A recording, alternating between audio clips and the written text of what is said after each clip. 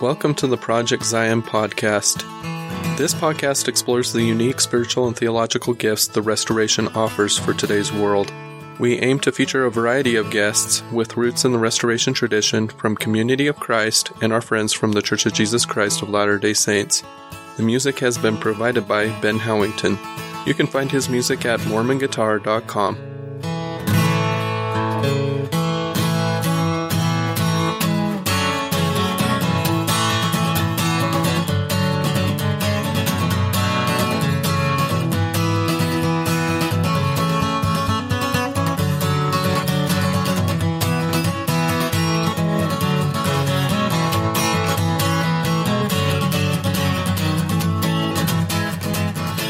Hello, Project Zion listeners.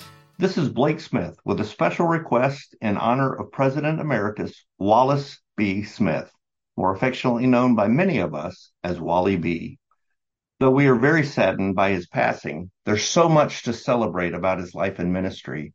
And so over the next 2 weeks, we're going to be doing a special series here at Project Zion Podcast, reposting a few past episodes that feature Wally B. and his family, as well as his ministry. And then, on October 10th, we'll feature a special episode called Remembering Wally B, Letters and Stories from the Field, and that's where we need your help. I'm asking that you send in brief stories or memories of your encounters with Wally B during his life and ministry. I've invited a couple of special guests to help me share those stories and memories from around the church. Ultimately, all the stories will be shared with the family.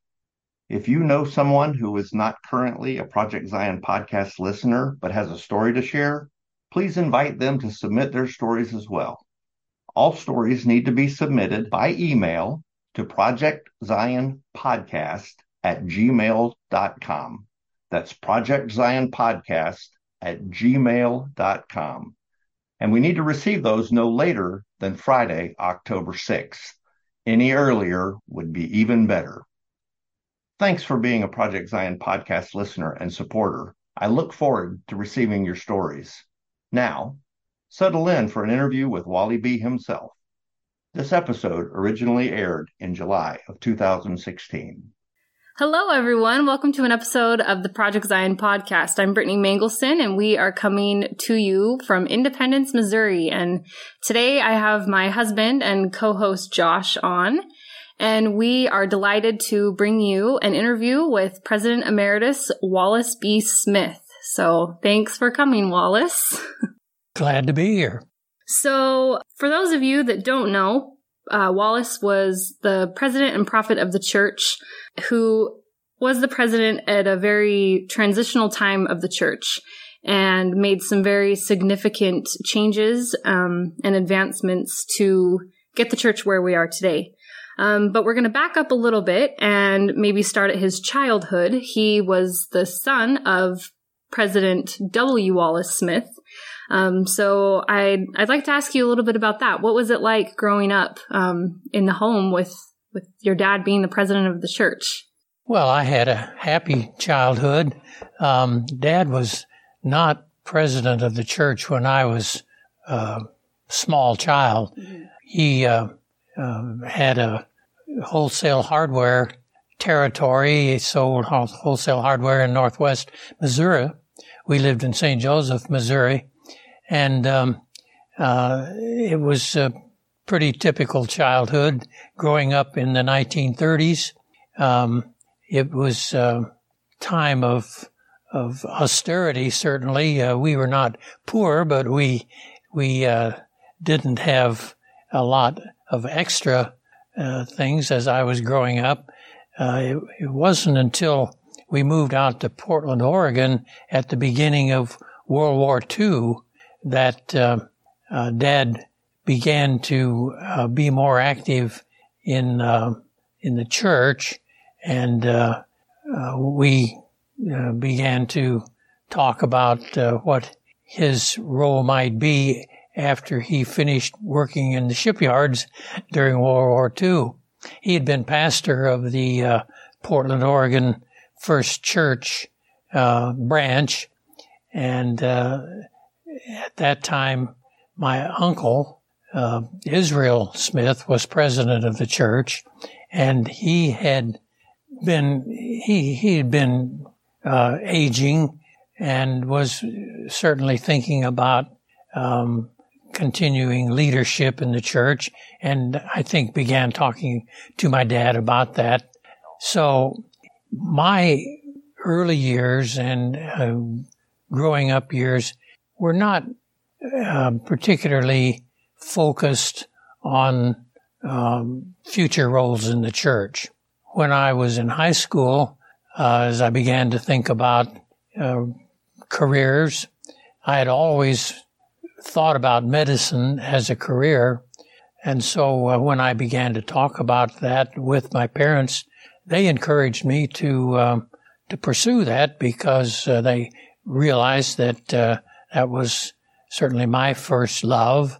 And they did not say, oh, well, you better take religion courses or you better get prepared to be a leader in the church, because at that point, that did not seem too likely. Now, of course, from time to time, as I was growing up, people would sometimes say to me, well, you know, you're a Smith, and there might be a time when you would be called upon to assume leadership of the church, but that wasn't a common theme in my growing up years. I was focused on being a doctor and took Latin, took courses that I thought would prepare me for a medical career.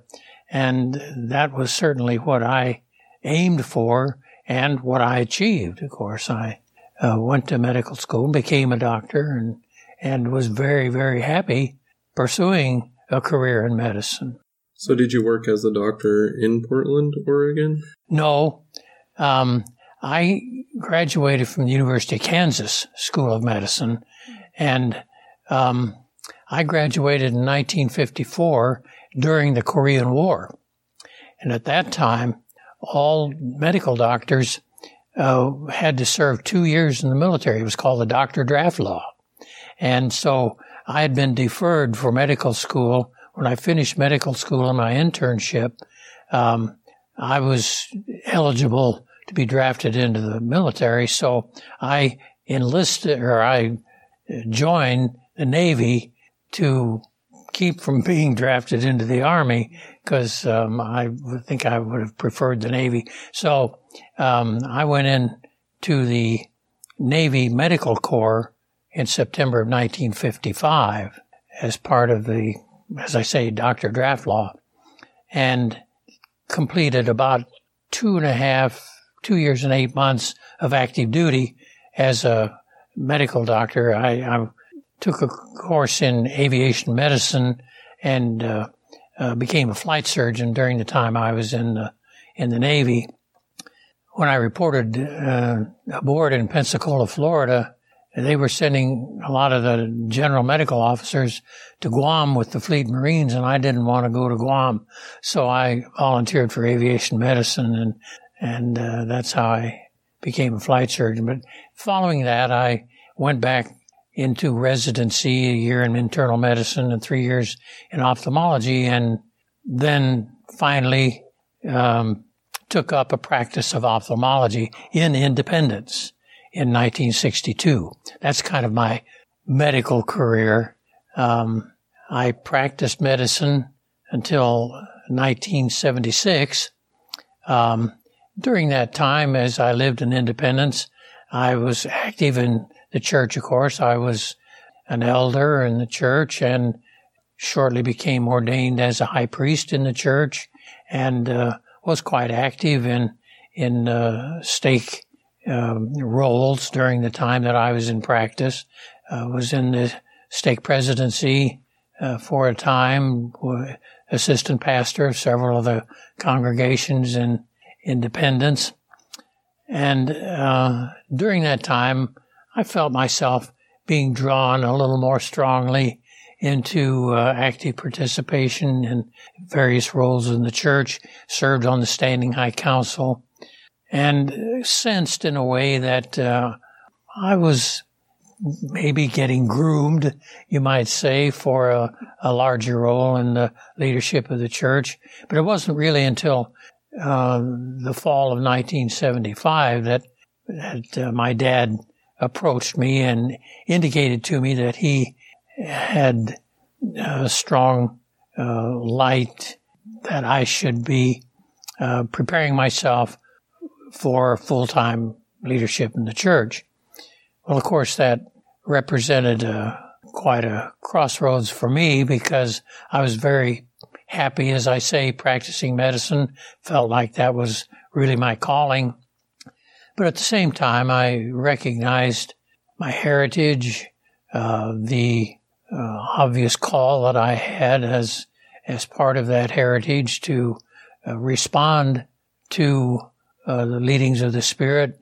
And I told Dad that it certainly was not a complete surprise that I had sensed a calling in my own life, a shifting of emphasis perhaps. And as I prayed about it and spent time reflecting on my future life, I realized that indeed God was calling me to accept a different path for my life, and at that point began the rather major transition that would be required to give up my practice, care for my patients, and be sure that they were cared for by other competent physicians, and at that point affirmed to Dad that I would accept a call as what he called at that point president designate, because Right, so you took 2 years to prepare for the actual call as a president designate. Yes. I had, of course, as a priesthood member, had studied the scriptures and felt like I understood church history and some general theological background. But at the same time, I realized that I was not prepared for a general ministerial role. And so that 2-year period was very important to me to prepare for ministerial leadership. And fortunately, that opportunity was provided me, and I was able to enroll in several theological courses at one of the seminaries in the Kansas City area, and took a course in New Testament, a course in Old Testament, in church history, general church history, Christian church history. This would have been what time frame? This would have been from 1976 to 1978. It was during that time that several of the professors at St. Paul literally kind of opened up the top of my head and poured in about a whole master's in religion course for me in about an 18-month period, for which I was very grateful. They were very generous and very helpful to me as I prepared for a leadership ministerial role. Well, thank you very much. I want to backtrack just a little bit and just ask you first, was it typical for the next president, once they knew they were receiving a call, to have taken time to prepare for it, or was that something that you just specifically felt out personally for you? And then also I just want to talk about your dad's presidency a bit. Okay. Well, there was some variation in the preparation for leadership in the past presidents of the church.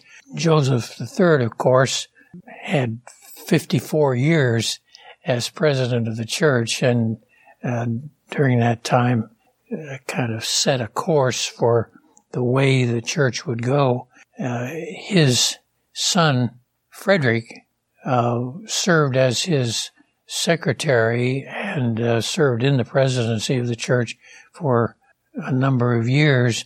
So he was certainly well prepared to assume leadership when Brother Joseph died in 1914.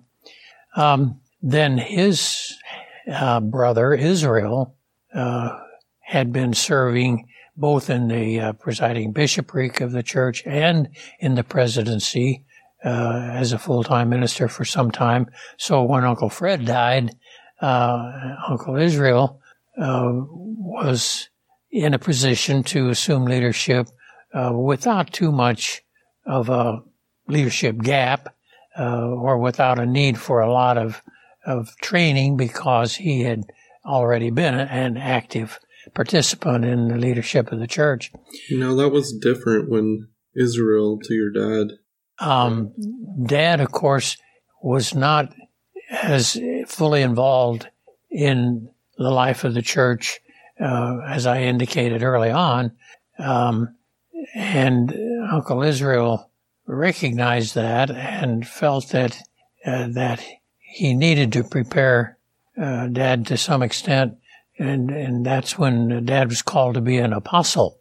Had served for I think it was about 3 years as an apostle, and then went into the presidency of the church in 1949, I think it was. I'd have to check the date to be sure. But then went into the presidency of the church and served until 1958, when Uncle Israel was killed in an auto accident, and Dad assumed the presidency of the church. So he had a period of about 8 years also in the presidency to become acquainted with the leadership role. Right, and that really shook up the church to find out that Israel had passed away that way. So suddenly. Yes, it was a shock, certainly, and Uncle Israel was very much loved by the membership of the church, and had provided a good healing kind of ministry for the church following the fairly turbulent years of Uncle Fred's presidency. But yeah, it was a shock. Fortunately, he had left some written instructions for the church, providing for a succession in leadership if he were to die. And that was the basis upon which Dad accepted the call and assumed the leadership of the church. So one episode that we did with Andrew Bolton and Barb Walden was about the story of your dad at St. Paul and dealing and working with a bunch of theologians. And kind of this, what they coined new Mormon history, was coming out. Things like multiple versions of the first vision and kind of this story that everyone thought they knew so well. Maybe it was a little bit trickier than what we thought. And there was a moment where people turned to your father and said, well, what do we do if what the teachings of Jesus contradict the teachings of Joseph? Who do we follow, Joseph or Jesus? And your dad said, well, we'd have to go with Jesus. And I guess there was a kind of a silent relief over the people in the room, and they knew that the direction that the church was going to go would be the right choice, which I think is a pretty radical moment, I would say, in RLDS history, and one that was, maybe built up over time and continues to be explored. But how was your perception in that whole transition of maybe the story that you grew up hearing as a little boy, was maybe different in reality of what happened, and seeing your dad kind of be one of the, poignant figures in the church's history to start leading the church through that journey? Well, I was not really in the midst of that discussion in the 1960s when all of this began to occur. The meetings with the St. Paul seminarians and the shift in emphasis from our history being our theology to a Christian understanding of theology becoming the guiding emphasis for the leadership of the church. I was not really in on those discussions. I was aware of some of them, but in a busy medical practice, it was not on the forefront of my thinking as it was with those who were involved in those discussions, the Joint Council, particularly apostles and presidency and bishopric. So I must say it came as a bit of a surprise to me as I began to be phased in to that understanding, to learn that what I understood was the emphasis of the church and the history of the church was being explored and examined and perhaps even not altered so much as modified to accommodate some understandings of Christian theology as a whole. So, as I say, that was a surprise to me, and it took me some time to adapt and kind of get on board, you might say, with what had been going on in the Joint Council and in the awareness of some other members of the church. It certainly was not an easy transition for the church as a whole. As you're probably aware at this point, there were some major battles, for instance, in the development of the church school curriculum, as we tried to reflect more the teachings of Jesus and the intersection model between where people meet the gospel in the midst of their everyday lives as kind of separate and apart over in a separate compartment where your religion exists sort of apart from the rest of your life. And this was difficult for many people in the church to accept because for so many years the church was the gospel. When persons preached, they preached the development of the church from Joseph Smith forward, and what that meant in the development of their life, having accepted the restoration gospel. And that was not abandoned, but it certainly received a new direction during that 1960s period. And it took a lot of adjustment. And some people, of course, never made the adjustment. They were just not able to accept some of the new emphases that began to be talked about in the church. Yeah. Well, because it sounds like the entire identity of the church switched, because we've heard it said before that the church was the Reorganized Church of Jesus Christ of Latter-day Saints with the tagline, not the Mormons. Not the Mormons, right. But growing out of that and turning it into a more positive identity, and I guess especially when the church was sending missionaries to non-Christian nations, and really having to face that reality of, okay, this little story about a farm boy doesn't necessarily resonate. Yeah, they were not interested in that aspect of the gospel. People who'd never heard of Jesus Christ were not as receptive to a specific interpretation of the gospel of Jesus Christ so much as they were just learning about Jesus himself, at the Christian gospel. We had to start there before we could introduce the specifics of our denomination and its beliefs, and that certainly altered our missionary story. At least it seemed to the Joint Council in the 1960s that was necessary to do. Now, some churches. The Mormon Church, for example, did not see that as a barrier. They went right ahead and told the story of the church as they knew it and believed it. And that started with the first vision, and it started with Joseph and his interpretation of Scripture. And they, along with some other Christian churches, took the position that this is our story. This is what we're preaching. If that is meaningful to you, come with us.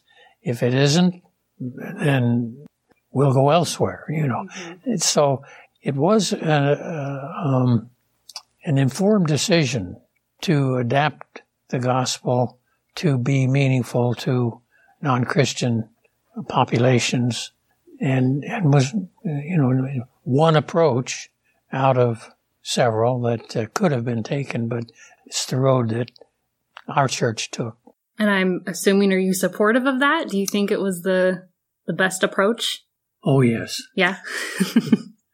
Yeah. I do too. I know, not to speak for all Latter-day Seekers, but I think a fair amount of us who have found a home in Community of Christ can really admire and appreciate the journey that the church took. And I kind of always say that the overall journey that the church has taken kind of parallels our personal journeys. Mm-hmm. And so it's been really beneficial to find a home that where people can relate to Mm-hmm. us. And we've all gone through this deconstructing of what the restoration is and what it means, and, right. and why does it still have value.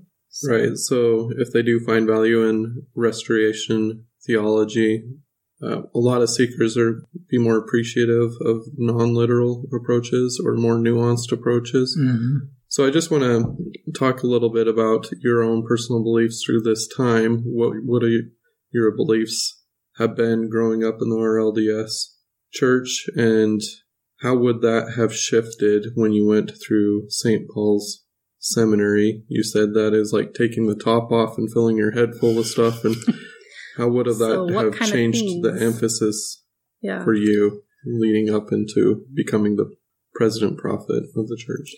Yeah, well, I guess I would say that I had, along with many other members of the church, a fairly simple faith, a fairly literal faith that was, I guess, uninformed, you might say. And so to learn that the Gospels were not literally written down by the apostles whose names were affixed to the Gospels was a new information to me. And so I had to work through that, realize that the Christian gospel is a melange of many different ideas and thoughts, pasted together, you might say, to form the New Testament, emphasized a certain way to combat Gnosticism. All of those details of the development of the Christian faith were new to me and fascinating, but kind of flew in the face, you might say, of a literal understanding of the gospel, even the gospel as Joseph Smith understood it. So that was, as I say, both liberating and at the same time a little bit disturbing, until I was able to work through that and come out the other side with something, an understanding of the gospel that made sense to me. And I realized that it always did make sense to me to have an expanded understanding of Scripture, for instance, and to understand that the Christian faith evolved over a long period of time and with many starts and stops and reverses.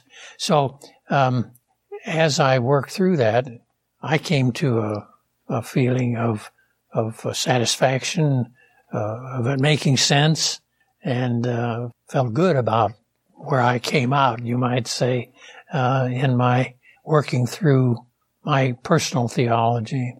So, what year did you become prophet president? 1978. 1978, okay. Mm-hmm.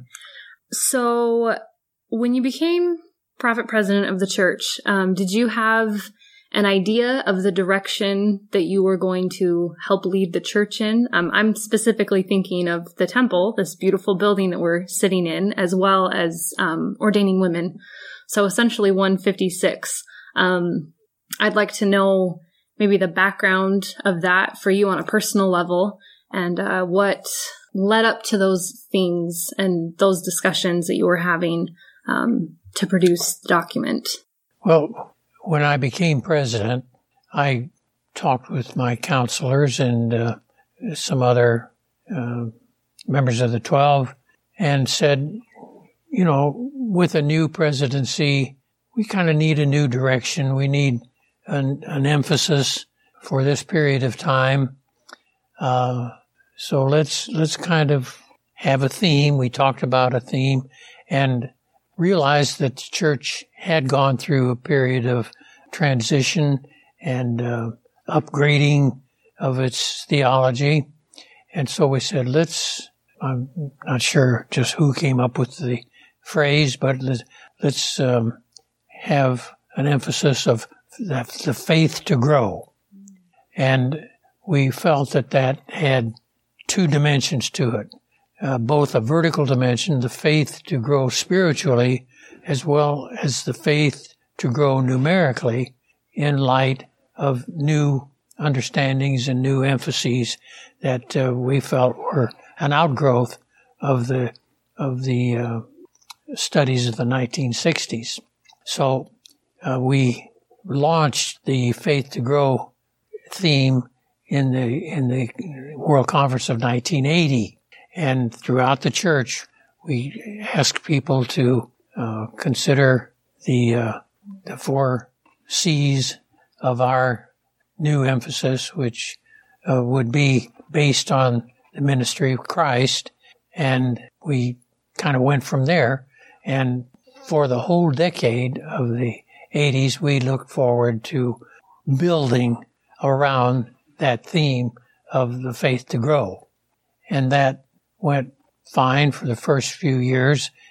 People, I'd say, embraced that theme, and the leadership of the church and the missionaries spoke of the 4 C's of calling and conveying, and I can't remember all the 4 C's, calling, conveying. Well, it's been a long time ago now since we used that theme, but they embraced it. But also during that time, other things were happening in society as a whole. And the church, of course, was not apart from society, but part of society. And as you are well aware, the era of feminism was beginning to emerge, and women in the church were beginning to talk about the aspects of feminism and how that affected their role as members of the church. Discussions were being had about, was it appropriate for women to speak from the pulpit? What roles were appropriate for women within the work of the church? Did it just involve potluck suppers and teaching Sunday school class, or were there other possibilities for leadership roles? And if so, in what context? There were certainly women in the forefront of that discussion, one of them being Marge Troe, along with some others. And so from the 1970s on, these were prominent discussions among church members and church leaders. So when you say that it wasn't apart from society, it was the early 1980s that the ERA, the Equal Rights Amendment, was being presented to be passed, which it never did pass. Never did pass, but that was what was it on was the a major forefront. theme Right. in society at that time, and certainly reflected in the thinking of some of the women in the church. I must say it wasn't all women of the church. Many who believe very strictly that a woman's role was secondary, should never be aspiring to leadership, or certainly not to priesthood. But there was a significant movement within the church, within our church, our LDS church at that time, to expand the roles of women. And in fact, the First Presidency published a paper called The Role of Women, and in that we spoke of the appropriateness of women speaking from the pulpit, for instance, of doing workshops, teaching adult classes, things that now seem rather ridiculous to think about because it's such a part of our understanding and our practice now. But at that time, it was very much the concern of many people in the church. So I think our paper on the role of women was released at the 1982 World Conference. And there was also a resolution passed at the conference for the First Presidency to further study the role of women, up to and including priesthood in the church. And so certainly the subject was out there and it was being discussed, and there was a great deal of thought given to it.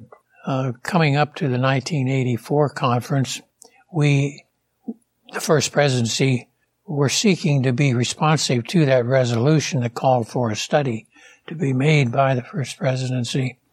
And as part of that study, we actually did a widespread poll throughout the church, both of priesthood members and of non-priesthood members, general membership of the church.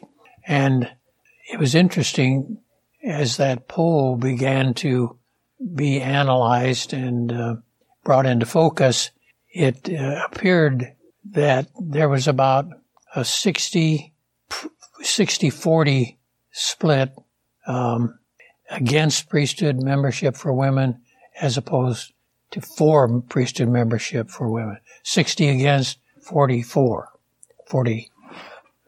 approving. So that was an interesting insight for us to have at that point regarding how the membership felt, generally speaking. But I also was doing a great deal of studying in my own mind about this question. And over a period of time, several months, leading up to the conference of 1984, I, of course, studied, prayed, prepared to bring what I felt would be inspired instruction to the church. And more, it became impressed upon me that it was time for women to have access to priesthood membership in the church. I particularly did not want the impression of the church to be that we were responding to opinion polls for our leadership positions in the church. So the fact that a poll was released in January of 1984 showing that there was actually a majority in opposition to what I was coming more and more to believe was the direction the church should go was additional burden for me. But at the same time, I felt that I needed to proceed in that direction. I was aware of all of the background and history of priesthood in the church, the feeling that many had of not only the sacredness of priesthood, but the eternal nature of priesthood, and the fact that the long history and tradition of the church was a male priesthood. But I also felt that it was compatible with our belief in the equality of all creation, that women ought to be able to have access to the same privileges and responsibilities as men as it relates to leadership roles in the church. So with that background and with that growing impression of the Spirit on my part, I felt called to present Section 156 to the church. And this involved, of course, not only the sections on priesthood membership, but also start to be made toward preparing for building the temple. As you know, this was a watershed moment for the church. Many people rejoiced. Many people despaired because they felt this was not in conformance with previous scripture, with previous understandings, traditions, and it led to a serious schism in the church, as you are no doubt aware, a schism which has persisted, and that's To this day, we just drove past a building. We're like, oh, that's where that church is. The Remnant Church, just right across the street. We're pretty sure that's one of those schisms. But there's, there's to this day, there's those feelings, and it's to my regret that had to occur. But at the same time, I think it did have to occur for our church to move forward and be the church that I felt it was called to be in today's world. So, did you have any inkling, anticipation for what was going to happen as far as? I guess I did not realize the depth to which some people would be forced to follow. My hope was that it was something that would take a lot of adjustment, that many people would be uncomfortable, but that over time, the majority of people would come to accept it. And it, I think, surprised me to a certain extent, the degree to which many people refused to accept that direction for the church, and in fact withdrew their support, and in many cases their membership from the church. It was to my lasting regret, but still I felt that was what we were called to do and be. Yeah. Well, it's hard when these are family members, these are members of your congregation, these are people you've known for decades, if not your whole life. Yes. And suddenly there's that big... You can't talk about something that is a major part of your life. Yeah. Well, and so you have daughters and a wife who I'm assuming have benefited from, priesthood ministry, women in the priesthood. And yeah, it becomes a part of you, and yet it's something that you love so dearly. In fact, there were those who among the dissidents who said, oh, well, he's just doing that so that his daughters can be in line for leadership in the church. Well, of course, I was the farthest. Yeah. That's one of the LDS tropes that I heard growing up, is that's the only reason why you did it, is so you could ordain your daughter. And if that were the case, to the president is what they said. It was like, but that didn't happen. So. Yeah, it didn't happen. No, it didn't happen. And my wife is a priesthood member, and one of my daughters is, but the other two are not, and that's fine. And we went on from there. Yeah. So how was your wife in all of this? Was she, were you having conversations with her and getting some of her feedback, or was the idea of not women too in much. ministerial? She always made a point not to insert herself to influence her in my struggles and contemplations, because she felt that it was not her place to try and influence me.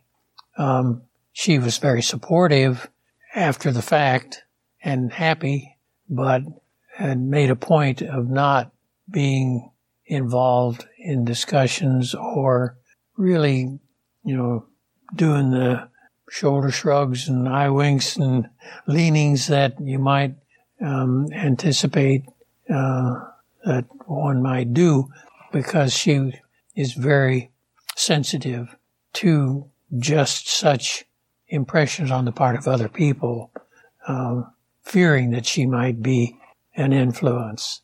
So she bent over backwards really to try not to be an influence. So this might be too personal, and you can tell me that that's the case, but I do want to ask you about the revelatory process. So which sections of the Doctrine and Covenants did you present other than 156? And then including section 156, how would you say that the revelatory process worked for you? And how would you try not to inject your own personal agenda with that process? Well, right off the top, you realize that that's impossible, not to inject yourself into the process. You're a person, after all, and whatever comes from divinity is filtered through a person. Right. And so there's always going to be a human element. It was certainly a learning process for me. My first experience in 1978, about January is when I began to really think seriously about what was I going to present to the conferences as my first message to the church. So was there an expectation to present words of counsel at every conference? I would say, yes, there would be an expectation. It was not always the case, but certainly the majority of the time there was a message brought to the church at the time of conference, simply because that's the time when the delegates were assembled to consider a document, and so it was just simply convenient. But yes, I'd say there would be an expectation among many of the church membership. And so on that basis, I was certainly concerned as a new leader to want to sort of set a tone, speak to the people, give them some indication of my leadership style and my leadership position. I started to say along about January, I began to think, okay, now, how does this work? Right. And I began to try to withdraw myself at times and get quiet, pray, study, contemplate, and wait. And nothing happened. I was not sure what I was waiting for, but I certainly did not feel inspired beyond just what normal thought processes might provide.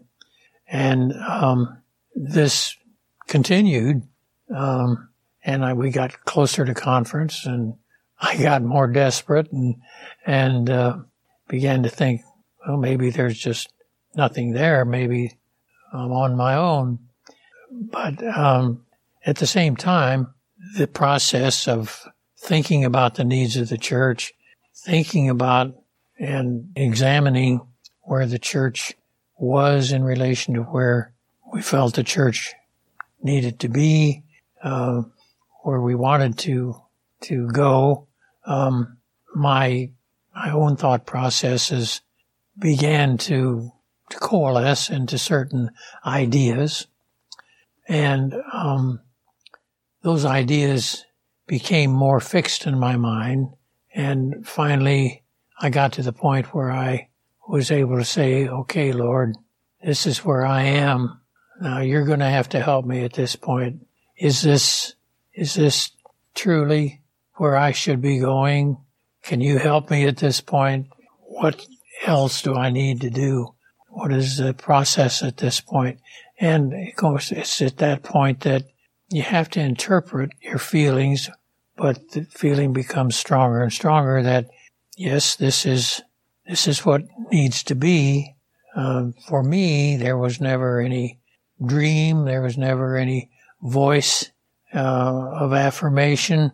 It was just simply a stronger and stronger feeling within myself that this is where we needed to be, and this is where I needed to go. And unless I hear very strongly to the contrary, this is where I'm going. And that was pretty much the revelatory process for me. It's very difficult to describe.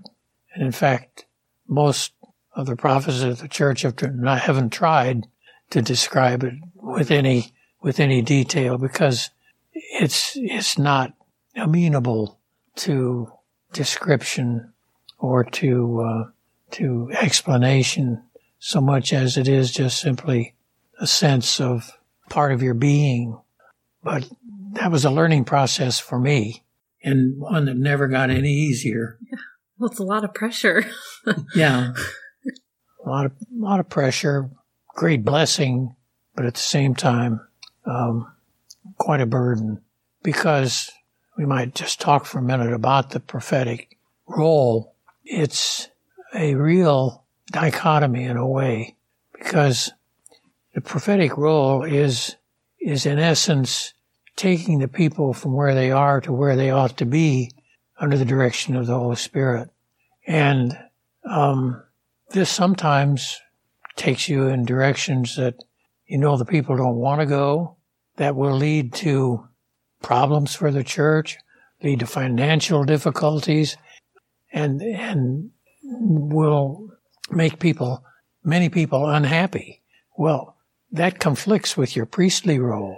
And you want to be a good leader. You want to be well liked. You want to be someone who is thought well of, and you want to be able to represent the Spirit to the people in a way that it will be meaningful and acceptable to them. But at the same time, here's this prophetic push saying, never mind all of that. Here's where you need to go. And that's the burden. Yeah. Right. It's the burden of any leadership, of course, from the lowliest pastor in the smallest branch all the way up to the leadership of the church. That's the burden of prophetic leadership. But it's there and has to be listened to and has to be considered. And, that's something that every leader has to face. Yeah. So with that, how does a leader keep from letting, I guess, that power go to their head, or how do they keep themselves in check? That's the other burden of leadership. And it's a constant tendency or temptation. It's an almost unbearable temptation at times. But that's what I've always said is an important check and balance for our church, is that it is not an infallible leadership. The World Conference has the final say about any prophetic instruction. And people have asked me sometimes, what would you do if the World Conference said, no, we're not going to accept this? Right. Well, you'd do what you had to do. You would ask them to consider it, take time with it, continue to pray about it. But if it was the will of the people that it not be accepted, belief of our church is that would be the final word. So it's such a delicate balance between that, the role of the leadership and the role of the common consent of the people. And it's something that's hard for some people to understand or to think about, but it's there, and it's important check and balance, in my opinion. Thank you. One of the things about the restoration is we're a temple building people. And so one of the things that Joseph Smith did in every area that he moved to, it seemed like, was build a new temple. So when he was in Kirtland, they built the Kirtland Temple, and then they built one also in Nauvoo. Up until Section 156, Kirtland was the temple that was owned from within the RLDS Church. Was there an expectation that you would build another temple? And then when that did come forth, was there any setbacks because of the strife between ordaining women? Was there any financial setbacks to building the temple? And did that hinder any of the excitement to build another temple at that time? Well, it's interesting. Of course, there's always been an expectation on the part of people in the RLDS Church that there would be a temple in Independence. They weren't quite sure what was supposed to happen in that temple. They weren't quite sure the purpose of it, but they knew that Joseph had indicated that there should be at least one temple, maybe many temples. I don't know if we've ever seen the plot of the 24 temples that he laid out, but one way or another, there was a feeling among the people in the RLDS Church that there should be a temple in Independence. So that was not a difficult proposition for many people in the church to accept and get behind and support. On the other hand, there were some people, particularly what you might call the liberal element in the church, who were afraid that simply giving in to the idea of a temple in Independence was a backward step, a step more toward the old gospel, as opposed to the new approach the church was taking in its theology and gospel message. So, and that, interestingly enough, I was not aware of until after we had built the temple, when some people were bold enough to tell me that this was a concern among some of my liberal friends in the church. But it was, oddly enough, in spite of the schism that occurred after 1984, when we got down to raising the funds for the temple, that was, I won't say it was simple, but it was much less difficult than you might imagine in a small church to raise $50 million so that you could build a temple with cash and have $15 million left over for an endowment. That says there were a lot of people in the church who were very supportive of building a temple. As I say, they weren't quite sure what ought to take place in the temple, weren't sure what the purpose of it was, but they wanted a temple in Independence. And so it was gratifying to see the response of the people and to see the support that was forthcoming when we did get to the point where we wanted to start building. I've heard that some of the thought of when a temple was built is that when Christ would come back, he would come to the temple. And so maybe that's where, when you were talking about the liberal side of the church, was thinking maybe it was a step back in the forward-thinking theology. And you also said that there was kind of some confusion of what would happen in the temple. And I know that from people that we interact with, there's a lot of curiosity about what does happen in the Community of Christ Temple. So if you could describe it, I guess, how did the purpose of the temple develop and how involved were you in that process? And then just explain what happens here. Well, I was certainly very much involved in the process. I had to write the paper that described the purpose of the temple. But from almost the beginning, we all said, this is going to be an open temple. Mm-hmm. It's not for secret purposes. This is a temple that will inspire people. It's a temple to come to, but more importantly, it's a temple to go out from, and to go out in mission from, having been inspired by the beauty, by the spirit that is present in the temple. You go out from the temple in mission to the world. So that was our emphasis from the beginning. We felt that it was important to have a theme that would be descriptive of the Spirit's presence in the temple. And so that's why we said it was be dedicated to the pursuit of peace, because Christ's Spirit is a spirit of peace, a spirit of love. And that's what we wanted our temple to be symbolic of. So it's pursuit of peace, really emulating Jesus' ministry. It was for teaching, for inspiration for ministry, for inspiration for mission. These were the things that Jesus preached, and these were the things that we wanted to model and symbolize in our temple. So this was the process we went through as we began to put together the purpose of our temple. So that was kind of the process we went through. Process of choosing the design was also interesting.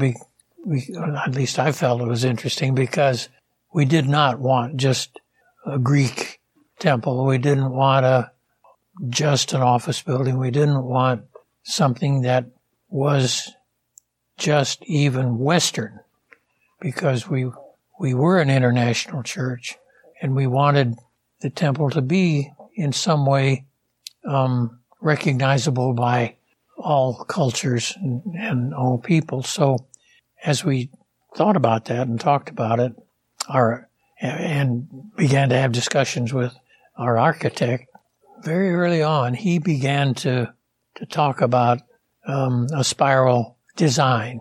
And we, of course, had never even considered a spiral design, but we began to think about it, began to talk about what things a spiral symbolizes, and it became more and more evident to us that this might be very well a good symbol for us, and something that would be recognizable, something that occurs in nature, something that all cultures might be able to relate to, rather than a Western steel and concrete and glass edifice. So that was really the basis on which we went forward with a spiral design. And as it turned out, it was a difficult design both to build and to work with acoustically and even visually, because a round surface is much more reflective, and you get dead spots and live spots off of a round surface. And so we had to be very careful in designing for the acoustics in the sanctuary. And also because the elevation changed as you proceed up a spiral, we had to decide how we were going to deal with that, and that led to the evolution of the worshipper's path, and also to the continuing evolution going out from the sanctuary into another level and out the doors into the World Plaza, again symbolizing going forth into the world, leaving the temple in mission. So those were all things that went into our process as we went through the design of the temple. So by what time was it dedicated? It was dedicated in 1994. It was actually finished in the summer of 1992, but we didn't want to hold the dedication until the next World Conference, so that more people would be here and be available to participate in the dedication service. So that's why we waited until 1994. Okay. So how long was your presidency? It was from 1978 until 1996. 1996. And that the end of your presidency is also something that you're known for, I guess. Very different from every other prophet president. So it had been tradition to keep the president, the line of presidency in the Smith family. Yes. But not only that, but until death. Correct? Yes, until death. Talk about that. Okay. The service until death, of course, was abrogated in Dad's transition in leadership because he resigned. He didn't die in office. Okay. He turned it over to me, and he became President Emeritus. So that precedent was already established. With your dad, okay. But the transition out of the Smith family was certainly new with me. And I just felt like it was timely to begin thinking about that process. Again, it involved struggles of the spirit because I wanted to be responsive to the divine mind, but at the same time wanted to open up the possibility of leadership to other able people, other qualified people, besides members of the Smith family. So I'd been, of course, thinking about that for a number of years, but did finally respond to leadings of the Spirit in opening up the ministry of leadership to other persons other than members of the Smith family in my call of leadership to President McMurray. So, yes, that was another breach of precedent that I was responsible for. And are you satisfied with that? Do you think that was a... Oh, absolutely. Not that there weren't other members of the Smith family who could very well have assumed leadership. Mm-hmm. But I just felt that it was important to, as I say, open up the leadership of the church to other able people. Yeah. Right, which almost never happens within organizations. Like, once it gets going a certain way, it's very hard to relinquish a certain power or dynasty, as people would say. So what was going through your mind? Was there something that made you uncomfortable with the idea of dynasty within the Smith family line? No, I wouldn't say uncomfortable. I would say that I felt perhaps times when there might have been other possibilities for leadership in the church, but at the same time, I'm not being critical of past leadership of the church. I feel that all those who served, including members of the Smith family, were very able and brought good leadership to the church. But as I say, I just felt that we were unnecessarily limiting ourselves by confining it to one family. I mean, the same could be said with priesthood and the ordination of women. Yes. You're only choosing from 50% of a talented pool, and you might as well include. Yeah.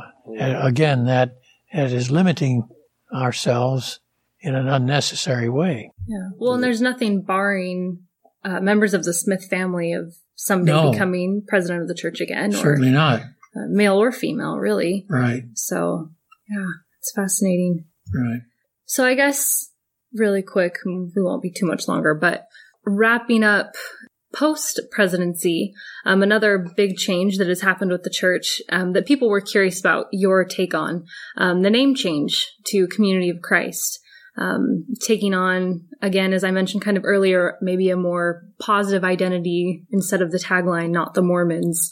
What were your reflections on that or your thoughts looking back on that moment of time? Well, I was very supportive of the effort to come up with a new name. I don't know. I think I may have been more sensitive than many people to that long name. The fact that from our beginnings, we were an opposition church. We were opposed to something. We were opposed to the Mormon Church and their interpretation of the Restoration Gospel. We were saying, we're not the Mormons. That was our message for all those years. We were the one true church, just as the Mormons believe they were the one true church. Can't be two one true churches.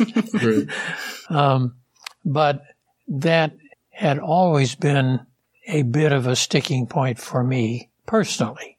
I grew up in the church, was proud of my heritage in the church, was not embarrassed by my church, but at the same time, I felt that we could do better. At the same time, we had come to a point where we were no longer at war with the Mormon Church. We'd gotten past those days. We had gone our way. They had gone their way. We were cordial in our relationships with one another. And it just seemed as though it was time to stop defining ourselves as to what we were not or what we were opposed to, because that time was really kind of past. So as we began to think, what are our core beliefs, we went back to what we believed was our most important core belief, the gospel of Jesus Christ. And what better way to symbolize that core belief and to identify ourselves as the community of Christ. At the same time, we wanted to preserve the idea of community, of the Zionic vision, because that is basic to who we are and what we are. So we felt community and Christ was the perfect blend, and that was kind of how we arrived at that name. And I think that it has proven to be inspirational to us. It's proven to be a good symbol for us going forward from the time of the name change. Definitely. So another story that I heard moving forward in years is the national conference that the church just held, discussing the issue of LGBT ordination and marriage in America. And we were just talking to Michelle McGrath yesterday, and she said that you were invited to pray at that service and that there was a lot of angst with the community and no one really knew what direction it was going to take. But she has heard, and I've heard this from several people, that when you prayed at that service, there seemed to be just a calm spirit, I guess, hearing your voice and knowing that you had taken the church through very, very difficult times before, that was kind of, it was a witness to people, and they knew in that moment that whatever was going to happen, it was going to be okay. So I don't know if you were aware of that reaction to your prayer. But I guess my question with that would be, what is your relationship with the church now? And do you still feel like, you have some sort of, I don't know what word influence? Yeah, influence or, spirit about you that you're able to, bring together some understanding and camaraderie, maybe when hard questions arise? Well, I suppose there is that element, and perhaps even more than I'm aware of. I've tried very hard in my role as President Emeritus not to be an influence. you can only have one captain of the ship. You can only have one prophet. And so I made it very clear, both to Grant McMurray and to Steve Veazey, that they would never see me shaking my head. They'd never see me giving a nudge or raising an eyebrow. That was not my role, and I would reject that role if someone tried to thrust it upon me. Mm-hmm. So that has been my very clear understanding with the leaders of the church. And at the same time, as you say, there's bound to be whatever people read into my participation in whatever way I participate, either support or opposition, depending on what I'm doing. And I can't help that any more than anyone else can. Yeah. But I am very purposefully making an effort not to influence. My prayer at that service was for unity and understanding and mutual support. And I tried to be neutral in my language. But simply my being there was a message, of course. And that's unavoidable. The only way I would avoid that message was not to show up, not to be there. Yeah. And that would have been a message. Yeah, you're right. So it's inevitable that there are those circumstances, but at the same time, I try my best not to be an overt influence. I can avoid it. Yeah. That makes a lot of sense. So just to wrap up, I want to ask a twofold question of if you could go back, would you do anything differently during your time as prophet president of the church? And then to date, you've had 20 years as president emeritus. We just mentioned one thing, have you been satisfied with where the church is going, and what vision do you see, and what are your hopes for the church going forward? Well, as to what I might do differently, I suppose everyone has second thoughts and look back on their life decisions, perhaps in ways that are informed by consequences. But I must say that I have felt that I did my best and was as responsible to the leadings of the Spirit as I knew how to be. And I don't know of anything that I would do differently. Might do it in a different way. Looking back with hindsight, might do some things a different way, but I guess I would say that for the most part, I feel that I did the best I could, and that I would probably do the same thing again as far as I had this insight to do what I did. As far as the direction the church is taking, I'm certainly supportive of President Veazey and all the leadership of the church. I think they are wrestling with questions and burdens that every denomination is wrestling with right now. Some perhaps doing better with it than others, some doing differently than we are. But I go back to the concept and core belief of the worth of all persons. And I just don't see how we can come out anyplace else than where we are going and still adhere to that basic principle that all people are of worth in the sight of God and therefore have equal claim on God's Spirit and God's love and God's mercy and grace. I don't know where you can be anywhere else and still be in the Christian belief system. So, I think it's tough sledding ahead for all organized religion. We see that already, and I think that will continue because of the secularization of society in general, the dumbing down of society in some ways. I regret to see that, but I think it's part of the future.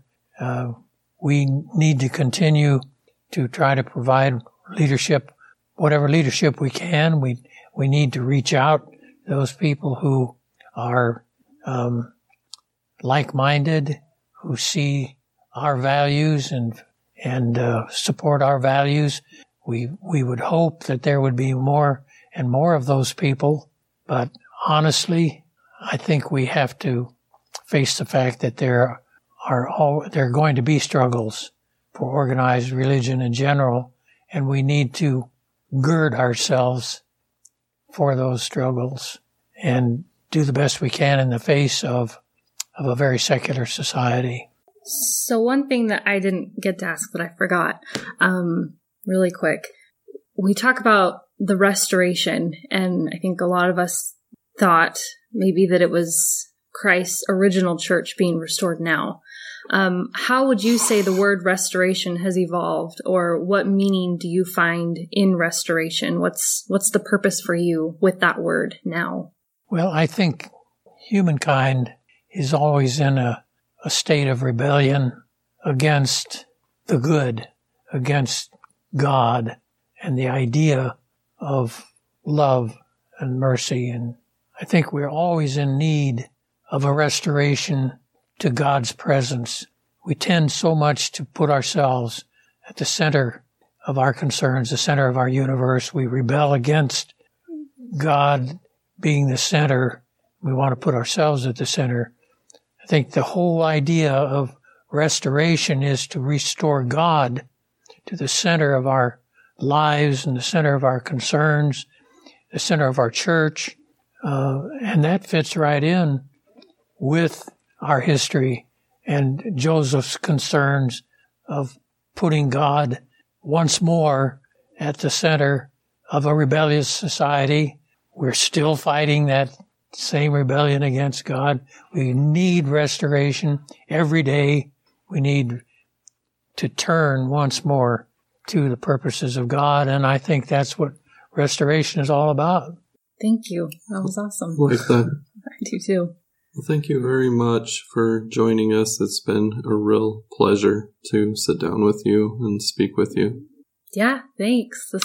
Well, it's been a pleasure. This was kind of a dream of mine to get to do, and I didn't necessarily think it was going to happen, so it happened. Thank you. Yeah. Thank you. I appreciate your doing this. It's a big job, and you're to be commended for making the effort to get points of view and let people be exposed to them. Yeah. Thanks again.